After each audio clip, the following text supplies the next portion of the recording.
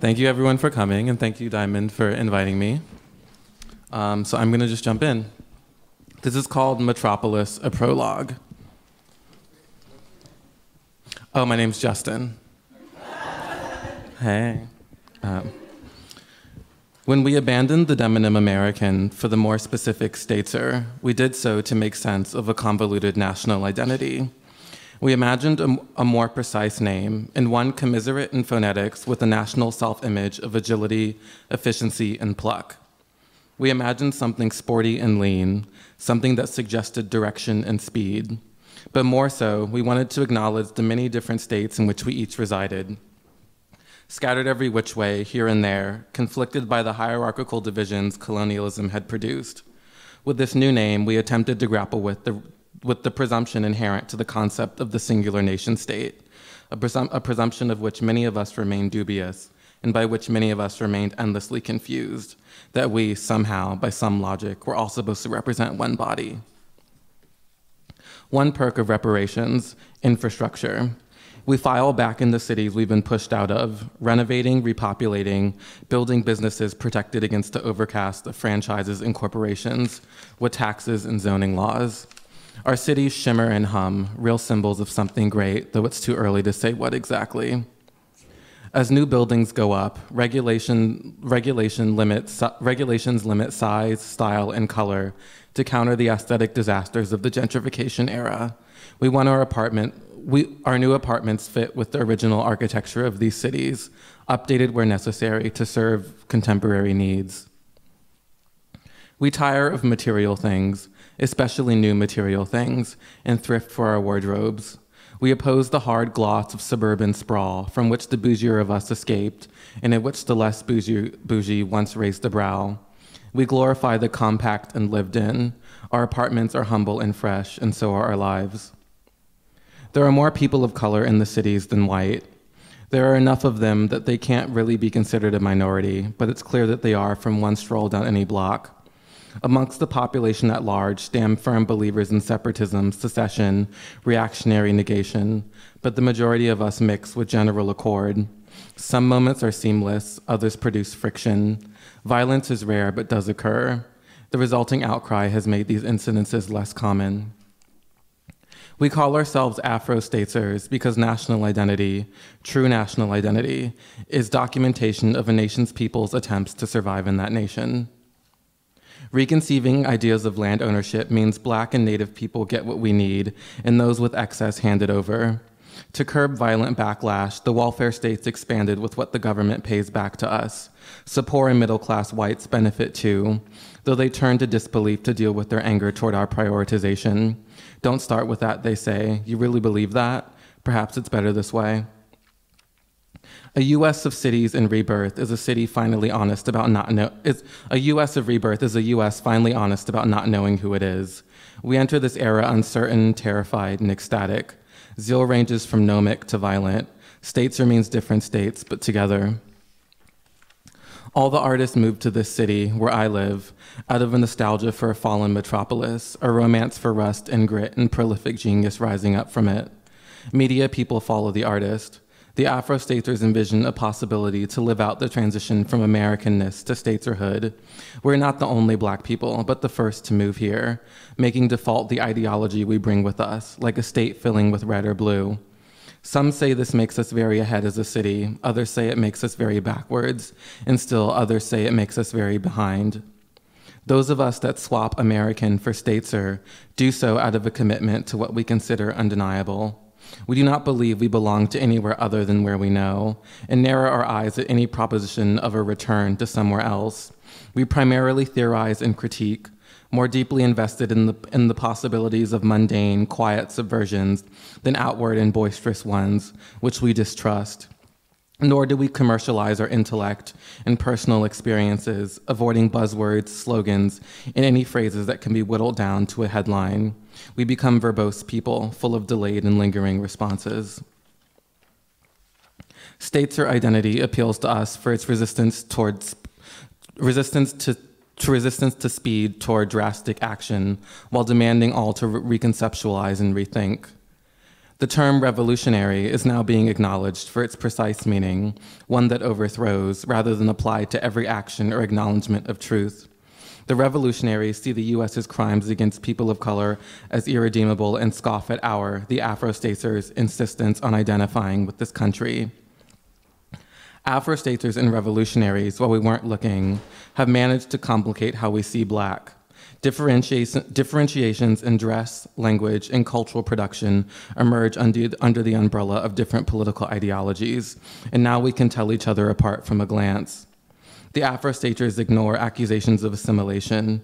We understand these accusations as a narrow lens through which peers conceive of us.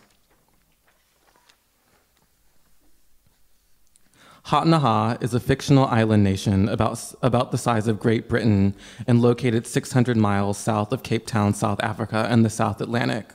The island exists in an alternate reality of the contemporary world and has, throughout its history, avoided colonization from outside forces, though no explanation is given into how. Inhabitants come in varied shades of Black. Few grow their hair long, most are bald. In Bot, the most populous of Hatnaha's cities, hip locals grow unibrows, and if they can't grow them, draw them on. Because our cities are new, we all aspire to create our own Bot. I think this is one reason the Hatnaha online comic series is so popular amongst the young and Black. We want a metropolis, a new one built from who we are or are trying to be. The elaborate maps, the descriptions, the invented language all make us believe in the possibility of imagining something else. This place, Hatnaha, is so different, but it feels so real. Hatnaha's native language has no name, at least not one that's been revealed, but some of us have learned to speak it and incorporate it into our casual interactions. Una instead of hello, taksihanan instead of I'll text you back, hiniha for be back soon. The Afro-Staters accused the revolutionaries of rejecting the inevitable diversity across the spectrum of Black experience in favor of a romanticized ideal based on a misreading of African history and anecdotal platitudes. The revolutionaries, in the other corner, accused the Afro-Staters of a hyper-intellectual disconnection from the reality of lived experience, present danger, and a naive faith in a fantastical ideal dependent on the acceptance of white people. In Hatnaha's oceanic climate, warm days and cool nights tremble with gusts of wind that chill hard when they hit you. A cool rain season surges through June, July, and August. In the Hatnaha language, the concepts for Black and darkness share the same term, though the connotations differ from that in English. In English, Blackness is associated with darkness, and so the color carries with it the mostly negative or sinister characteristics of this abstract noun. In their language, however, darkness is associated with Blackness, and experiencing visual darkness is associated with experiencing a mutation of the color Black, a condition stripped of stimuli, and so truthful and direct. Since reparations have made us all rethink our national identity, the young and Black find ourselves too curious and energetic to suppress feelings of not knowing what's happening. Our parents take to this confusion with routine, a way to provide order, something to hold on to. To fulfill our ambitions for self-understanding, we seek a metropolis commiserate in density and speed with our zeal for possibility. We want a place of cinematic character, magical moments of chance and coincidence, of casual glamour.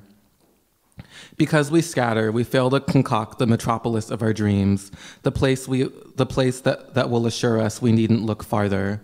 We want to find a home and believe this home to be somewhere we, all Black people, can be together. We seek a metropolis to confirm racial unity, but we're realizing how complex we really are. When racial unity fails to formulate as we hope, the Hatnaha comics remind us of the similarities amongst our visions. Hatnaha publishes at hatnaha.had. Had is the shorthand for Hadu, the language's word for an active connection amongst many things, as well as for the internet. It's in its breakthrough first season, so fandom is obsessive and pundit commentary is fascinated and perplexed. A comic, a free online comic. This is what did it. This is what's touched the young Black masses. The comic's three protagonists each live in one of the three districts, or stuksons, of Hatnaha's metropolis. Gama is a circular island afloat in the country's northeast sea, about 240 square miles. A bay hugs Gama with about a mile of water between it and the mainland. From the shore heading inland, city limits designate an area about 500 square miles, shaped like a southwest-reaching oval. This expanse divides down the middle, with Bugu on the northwest side and Gi on the southwest side. 4 million live in Gi and Gama, respectively. Gi inhabitants live temperate but agile lives, easygoing and socially active. Gama inhabitants live slow, small lives, decelerated by lower density and detachment from the mainland. Bugu, the most populous, contains a motley mix of 7 million people. Its inhabitants, particularly those active in its energized street culture, are known for their distinct accents, quick and wide, so that they chomp the air when they speak. Together, these districts make up Bat, or in the native language, Bat-Dis. Together, Bugu and Gi make up Mazuha, the mainland region of the Bat metropolis. Fly above and look down to a grid of millions of tightly packed, coolly colored cube-shaped buildings called bukhans, built of large, craggy bricks and undulating over the hills. From the Mazuha's center, a pinwheel of 55 multi-lane avenues shoot outward and slice up vast areas of these two-story structures. Built with just about 5 feet between them, streets prohibit travel by car, leaving the avenues for all above-ground motorized traffic. Bikes start and feet hustle through the narrow alley streets amongst the purple-blue, blue-green, and gray structures. With blinds drawn open, wide windows spill the interior world into the public. From every roof sprouts a lush garden of local flora, vines drizzling between and down the brick. The bustle of a neighborhood usually depends on how commercial and residential units mix. In Bugu, they mix in every neighborhood, commercial usually on the ground floor, occupying an entire structure. At storefronts, plaques designating the businesses lay flat against the facade. Some ground floors, doorless and open to the street, lead down a flight of stairs to the SNICU, Bat's underground public transportation system. Their language has no genders, and so neither do any of the people that speak it. No words for boy or girl, man or woman, only a term for newborn, buma, baby, gaba, a single term for child, teenager, young adult, husa, and a term for elder, nima. They're less concerned with age, as adulthood is seen as idealistic, but perhaps a necessary ideal. One should always aim for their most calculated, sober self, but to fail short only attests to one's humanity. It becomes increasingly easy to get lost in Hatnaha when our cities fail to match our hopes. Maybe I don't mean this in a defeatist way. We look to the comics, consciously or subconsciously, as a blueprint. Published under the pen name Nada, the native language's word for translator or mediator, the comic's author is otherwise totally anonymous. No one knows who they are, where they live, or why they write. There is no knowing of when they will stop, and if they stop, whether they will begin again. The revolutionaries see the Afro-Staters as centrist, conformist, and unambitious. The Afro-Staters see the revolutionaries as reactive, misguided, and extreme. While emphasizing continental African languages in their teachings, the revolutionaries began to hybridize features of the languages they studied with English. This process produced We Talk, developed in primarily racially monolithic context and featuring phonetics, tenses, and vocabulary from African American Vernacular English, AAVE, intermixed with grammatical structures and loanwords from Spanish and a variety of Caribbean Creole and Niger-Congo languages. Afro-States or English, or ASE, features a number of loanwords from Spanish, Caribbean Creole, such as Jamaican Patois and Bajan Creole, native languages such as Ojibwe and Navajo, and cadences and grammar from AAVE. While standard American English speakers can understand Afro-States or English, We Talk lacks interintelligibility. We call ourselves Afro-Staters because national identity, true national identity, is an understanding of its inevitable fluidity and precariousness. We utilize it to keep record of who we once were. We call them traditionalists, but they call themselves Americans, Black Americans when specifying. It may be a miscalculation to say they make up most of the Black people in the States, but there are certainly many of them, and of all races, still using what some consider an outdated demonym. They reject the label political, speak standard American English, and align quite closely with mass post-reparations American culture. Afro-staters descend from integrationists that considered integration an opportunity and American identity as undeniably their own, but aimed toward accuracy. They replaced Black with Afro to acknowledge Africa, but joined it to Stateser to hint at heritage rather than suggest a direct linkage. The compound meshes the two words together, one a prefix and so slightly distant, the other its whole and so more immediate, both of them inseparable from each other. In Bat, the Gama district connects to the Mazuha with a mile-long multi-lane bridge and 4 sneaku lines that run beneath the water. Residents inhabit wide-set three-story structures built with rich red, purple, and blue-green timbers.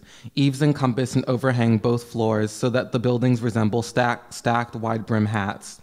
They come cylindrical or cube-shaped with scenic windows and flat roofs billowing with garden life.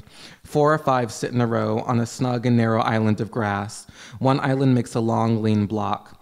Blocks repeat on a grid aimed northeast to southwest. Scattered bicyclists glide down wide 1- and 2-way streets a safe distance from nearby cars. As you head northeast toward the shore, buildings narrow, compress, and multiply, 6, 7, 8 to a block, and transition from exclusively residential to a mix of residential and commercial to only commercial until you reach the boardwalk. Nada's only other known work, a short story titled Kinyana, about a mountainous island nation of the same name in the Mediterranean where the Gulf of Leon and Ligurian and Balearic seas meet. About the size and shape of Crete, 70% of the island's 5 million inhabitants descend from West Africans that arrived and remained largely isolated there from the 5th century onward. Of these 5 million, 3 million live in the dense capital Gwa that spans about 35 square miles through a grassy valley. Sharp blue skies duet with green rising up and around the city, beyond the skyline of white buildings with their red and green tools. Lost my place. The people of Kenyanya speak Kinyananu, a Romance language like others descended from Vulgar Latin. Its Bantu-influenced phonetics and grammar, however, make it distinct. Of the aforementioned Black factions in the post-reparations U.S., we are not the only ones. There are many, many more, scattered, as I've said, across the land. The most adventurous of us, it's rumored, have escaped into the rural South to live lives off the grid. I've more than once thought to escape too, to see if I find them. Who is we? Thank you.